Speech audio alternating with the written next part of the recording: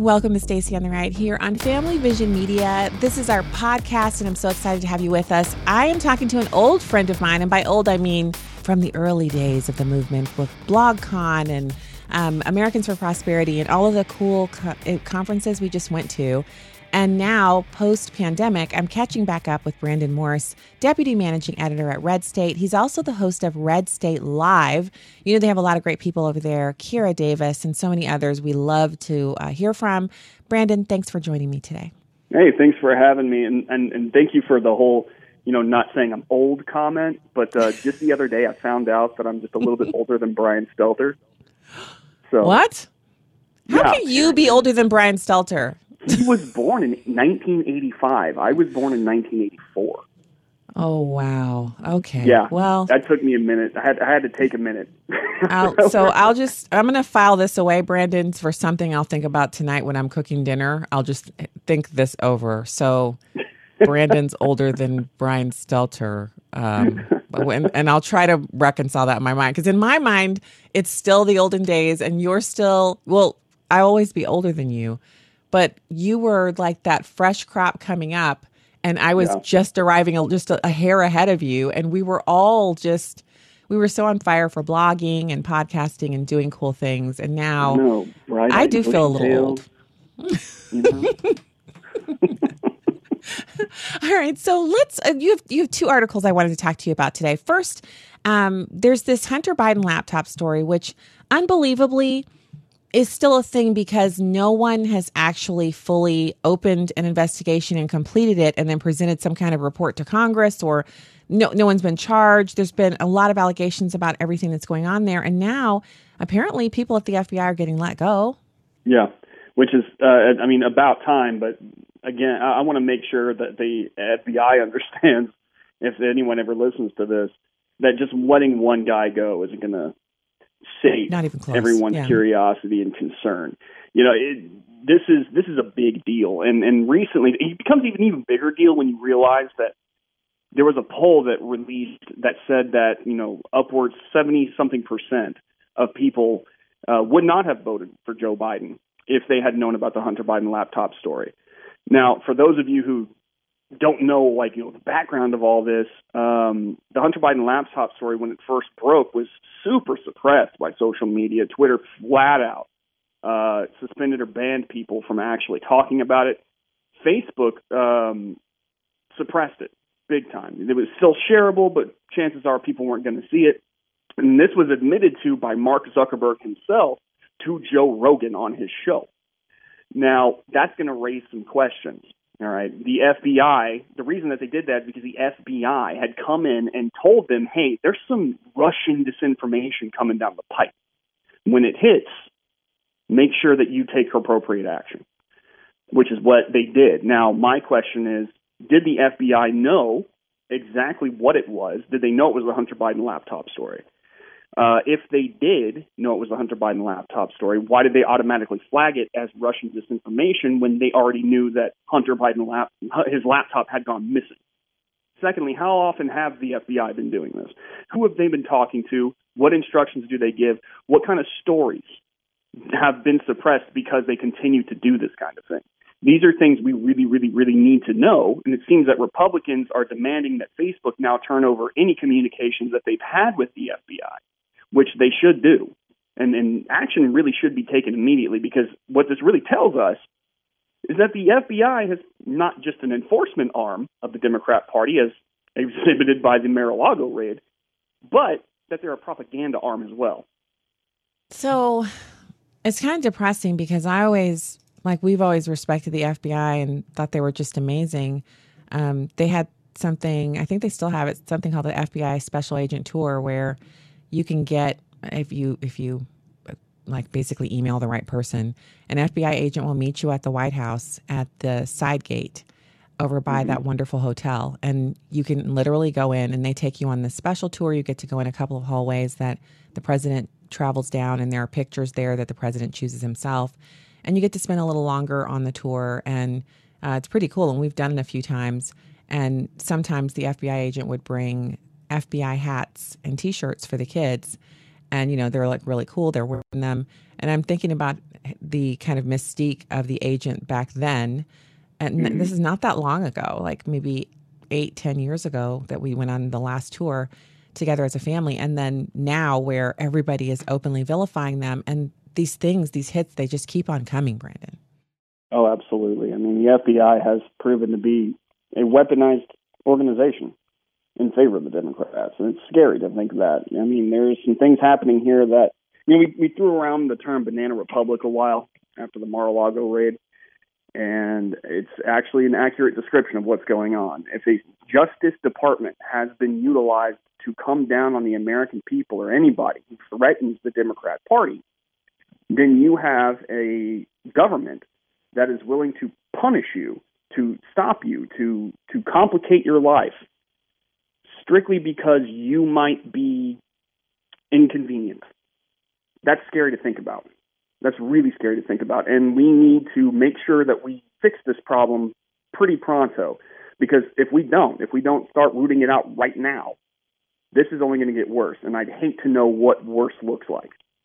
So Republicans are actually asking for the communications between Facebook and the FBI to be turned over so they can take a look at them. Do we have any chance that they'll actually get their way? Not at the moment. I think that a lot of that's going to be decided once this election happens. I think that, once we actually have a majority in Congress, in the House, and hopefully the Senate, this will be a lot easier to do. Because right now, Democrats aren't obviously going to look into Democrats. All right, they're not going to try to put themselves in any political danger or any legal danger for that matter. So this is one of those times where it's just so important to get out and vote in this coming midterm election, and keep this all in mind too, because in 2024 you're going to get called on again, and I got to tell you, things are going to get much easier with a man in the White House who is very concerned himself about making sure that the FBI, the CIA, the IRS, all of these agencies are brought to justice, cleaned out, restarted, if not collapsed. So that's a good rundown. And I love thinking about having a Republican back in the White House, and especially President Trump. All they've done is ensure that he's going to be doing some serious house cleaning at the FBI when that happens, and that can only be a good thing. So let's talk now about a little bit of culture. Apparently, Netflix had a show called Resident Evil based off of the game, and gamers hated it. Nobody loved it, and now they've canceled it. Yeah. So, I say it's based off of Resident Evil, but I mean, if anyone played the games, they know that this show was basically the writers and directors took the concept and made it their own. And while, they've done that with the movies, with the Mila Jovovich movies and stuff like that, you'll notice that those weren't exactly wildly popular either. They have a cult following for sure, but it's not anything that I would consider like, having a mainstream appeal, especially to the fans, the gamers. What Netflix decided to do is what many companies have been deciding to do over time. They took a franchise and they decided to add leftist sentiment to it, leftist modern sentiment to it. It's a very, very feminist show. It's weirdly written. There can be no real good men in it. It's just kind of silly. Watching it is silly. The story's disjointed. It's really weird. I keep getting messages from people telling me over and over again, I couldn't get to the first episode. And to be honest with you, I couldn't either. I had to go to YouTube and look at critics who actually did watch through the entire series, and they explain it to me because I couldn't sit and watch the cringe. I didn't have the patience for it. It was that bad. It's so bad that Rotten Tomatoes, if you look at the audience rating, it's sitting somewhere in the 20th percentile. It's not good. So they canceled it. Netflix canceled it after only a few weeks out on the market.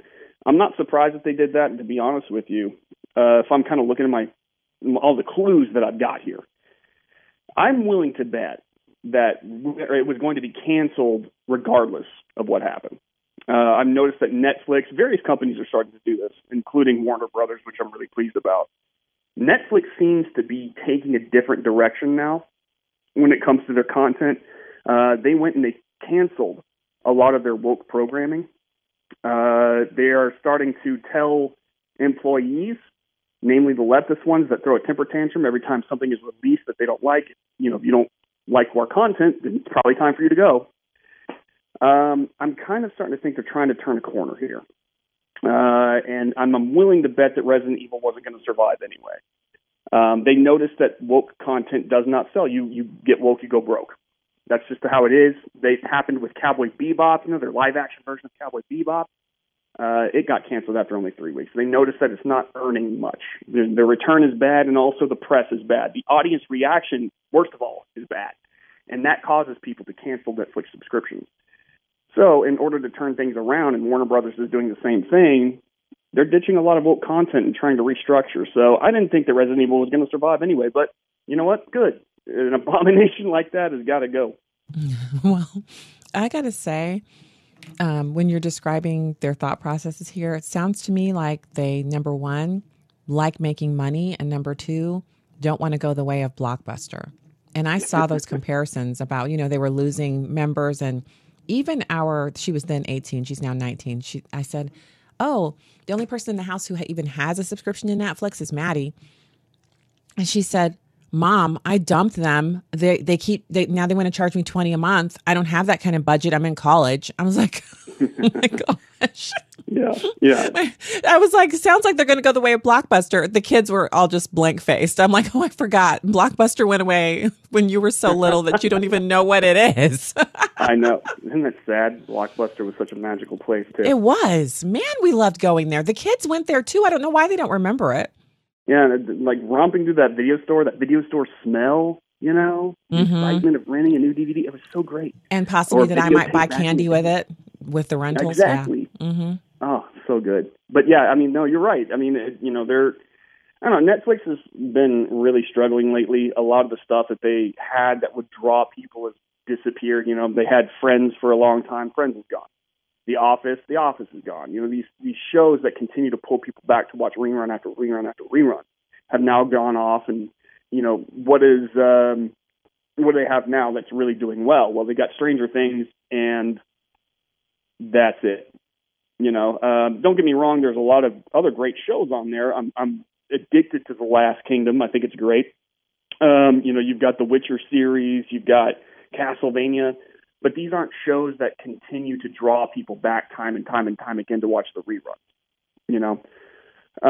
So it doesn't help whenever they're offering stuff that actively repels people.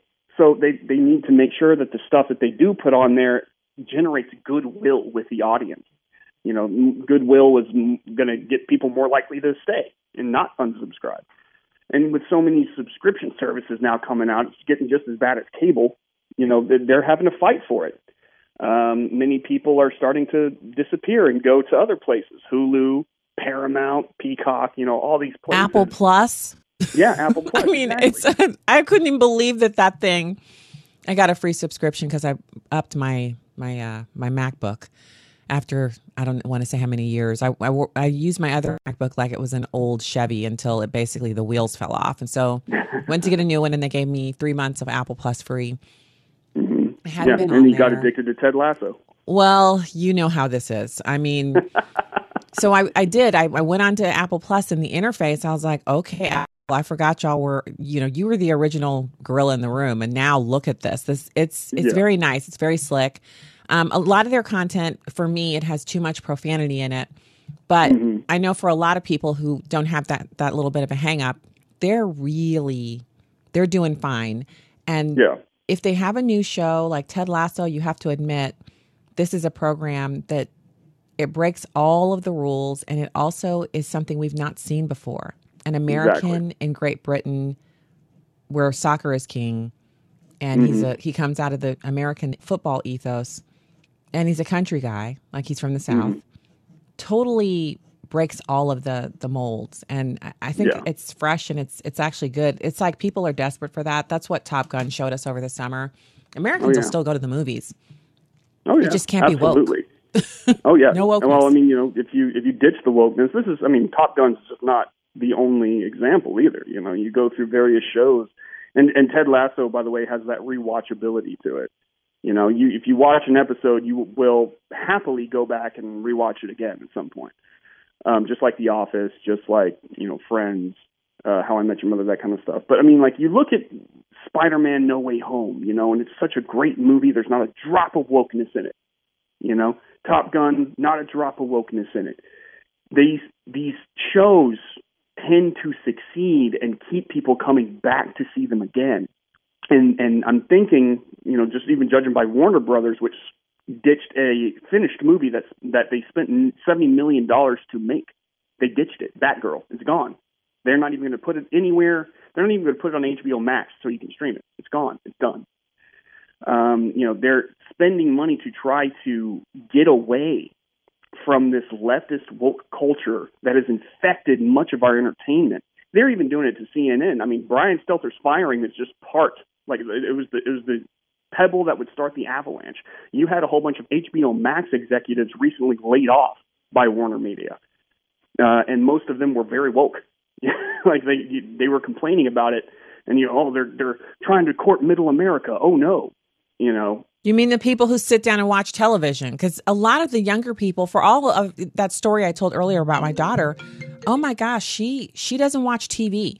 So she watches it. If I say we're going to watch, Star Wars 6, or we're going to, come down here, we're going to watch John Wick again.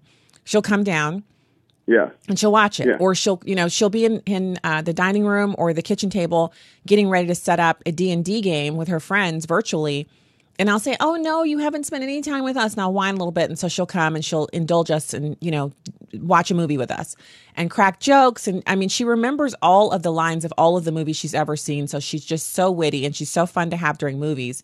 And then, when it's over, we'll talk for a few minutes and then she'll kind of look at me and I'm like, you can go. You don't have to keep, you've done your time with mom and dad and siblings. And she's like, okay, because we're going to play such and so. And so, she can stay up all night and still get up and go do stuff in the daytime. And so, but she doesn't watch television, no live TV at all. And we were cord cutters during her childhood. So she's not grown up watching commercials and she really finds them really just idiotic and banal. And then there's the issue of her being a reader. And so she doesn't think that a lot of the writing on television is any good in comparison to the books. So it takes a lot for her to sit down for a movie. She loved The Office. I think she and my older daughter are Parks and Recs buddies. Like they still watch those episodes again and again and again. But for the other stuff, like just anything new, it really has to be great for her and her friends to give it a look. And so Netflix has to consider that. Like, it not only can it not be woke, it actually has to be good to catch younger people's attention. And that should eventually reap benefits for all of us because they're the eyeballs they actually want. And the rest of us are just like the side dishes on that plate. So we in order for us to get any action at all, they have to put something on television that's so good that the young ones will stop gaming to watch it. And so far, they're just striking out. Exactly. And not just that, like right now, Gen Z is growing up at a time where, they're watching TikTok. It's all these short bites. Everything is very quick and it catches your attention. You only spend a little bit of time with it and you go. Even Snapchat. Snapchat is designed, which I noticed that Gen Z uses by and large to communicate with one another. It's just small bites of pictures or video and then done. Everything is so fast. It's fast media nowadays. So yeah, you got to be good. If you really want to sit down and capture Gen Z's attention, you've got to put up something that's worth watching.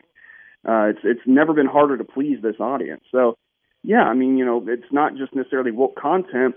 It's good content, but woke content suffers from the problem of not being good content because it's message first television. If you try to put a political message before the story, if you try to, gear an entire world toward just talking about how great feminism is or how everyone is racist but you and stuff like that, well, then, you're not going to come up with a good story. That's just the way it always is. It's propaganda at that point. You're just playing host of propaganda. You're not actually telling a story. So woke content fails because it is effectively just focusing on politics before telling a good tale. And no one's going to watch that. And not only that, but we already have such great outlets for politics. So we don't need it in our entertainment. And I think that's the point of all of this. And if they get it, then they're going to have great content coming out again, because there's still a lot of talent in Hollywood. And now, Atlanta and the other beachheads that have been established for the streaming giants, we still have talent in this country. Just leave the politics alone, and especially the gender theory and all that stuff. We don't want to watch that stuff, and that's not going away. Correct. That's, yeah. Well, I mean, we're humans, and we're always going to like a good story. Ever since we were nomads, that's how we passed down tales and knowledge with stories. A good story is always going to manage to capture people. It's how Jesus got his points across. He wasn't always just sitting there telling you exactly what it is that he wanted you to understand bluntly. He would actually go into parables. He would tell you a story. And it might not have anything seemingly to do with what he's talking about, but then he'll connect the story and make you understand what he meant. So we learn really well through stories. And Andrew Breitbart a long time ago said, politics is downstream of culture. The stories capture the heart.